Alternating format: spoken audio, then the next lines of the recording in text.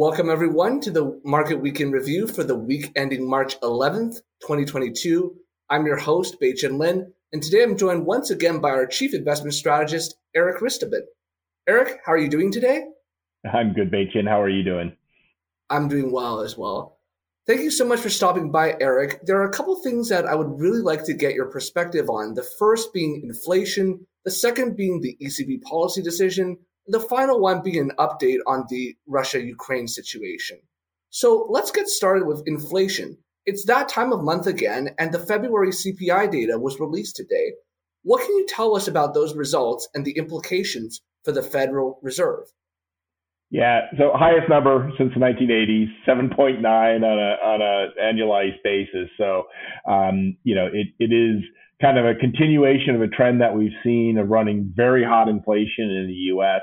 The suspects driving the inflation are the same ones that we've seen recently. It's energy, number one, and food and shelter, number kind of 2 and 3. So, all of which are critically important to us in our daily lives. So it's kind of a continuation of a trend. Probably exacerbated to some degree by the Ukrainian conflict, right? Because it's put a lot of uncertainty into the energy market, and I think you really kind of have to be thinking about what this means for central banks. I think in the second question we're going to be probably talking about inflation again, because that is the word of the day. It's interesting. I think today we're kind of reminded of all the things that we were talking about before Russia invaded the Ukraine. And we're talking about what's the Fed response. At this point, the market is fully expecting, everybody is expecting, Chairman Powell said effectively they're going to raise rates next week when they meet. The market is pretty fixed on a 25 basis point rather than a 50 basis point increase. That happened a little while back. And they're now pricing in 6 hikes. It was 7, went to 5, now it's 6. Probably helped a little bit by this inflation number. That's a key watch point for us. We've been talking a lot about it for the last 2 weeks, taking a look at energy prices and making sure that we kind of monitor those. And if that changes our inflationary picture, particularly if it gets up to that 130 to 150 range on the WTI, that's when you actually probably gonna have to start changing your macroeconomic expectations. And traveling across the ocean now to Europe, the ECB held their monetary policy meeting today. What can you tell us about what was announced at the meeting? Well, they kind of surprised people a little bit.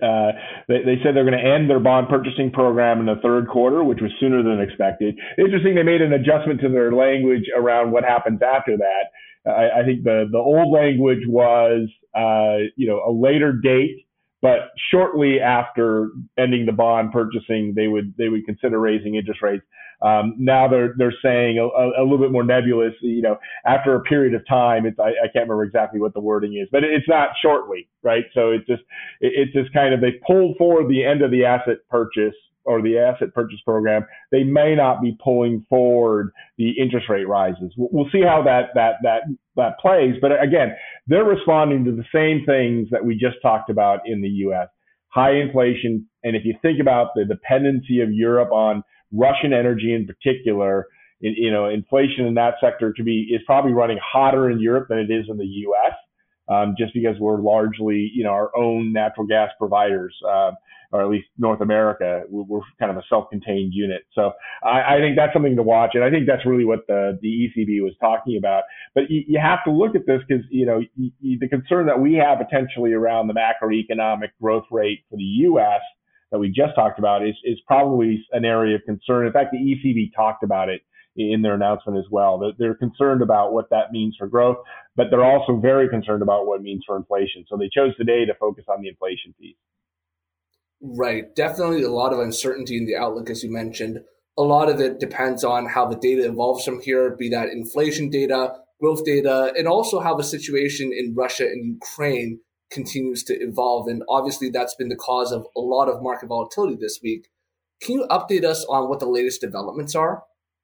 Yeah, unfortunately, this looks like it's going to be a prolonged engagement between Russia and the Ukraine. Both sides seem fairly dug into their current positions. It seems very clear that Putin is seeking a regime change in the Ukraine, and kind of needs that at a kind of a minimum to begin considering what he does next.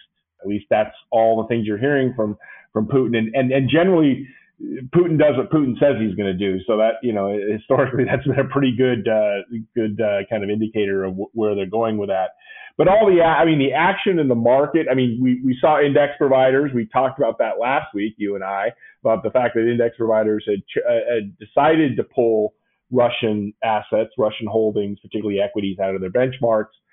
We saw that FTSE did that on Monday. We saw that MSCI did it on Wednesday. The stocks index group is going to do it in a week or two. So you're seeing that progress. I think that continues to kind of reflect the fact that they view those markets as uninvestable. But again, not a big capital market, not a huge portion of the global economy. Russia is 1.75% of the global economy. The real transmission agent for uncertainty for the broader macroeconomic outlook, as we said, is energy. And we saw volatility this week that is profound.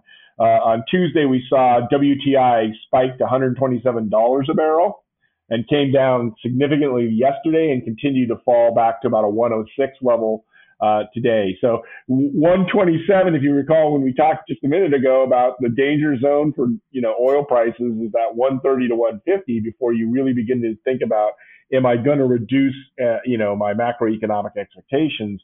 106 feels a lot better than 127.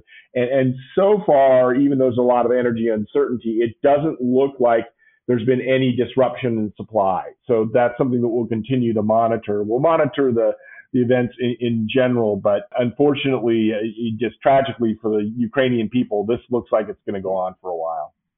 Yeah, it's definitely an unfortunate situation, and our hearts really go out to all who have lost their lives in this crisis. Eric, thank you so much for taking the time to stop by and share with us your perspective and insight. And to our viewers, thank you so much for tuning in. We'll see you next week.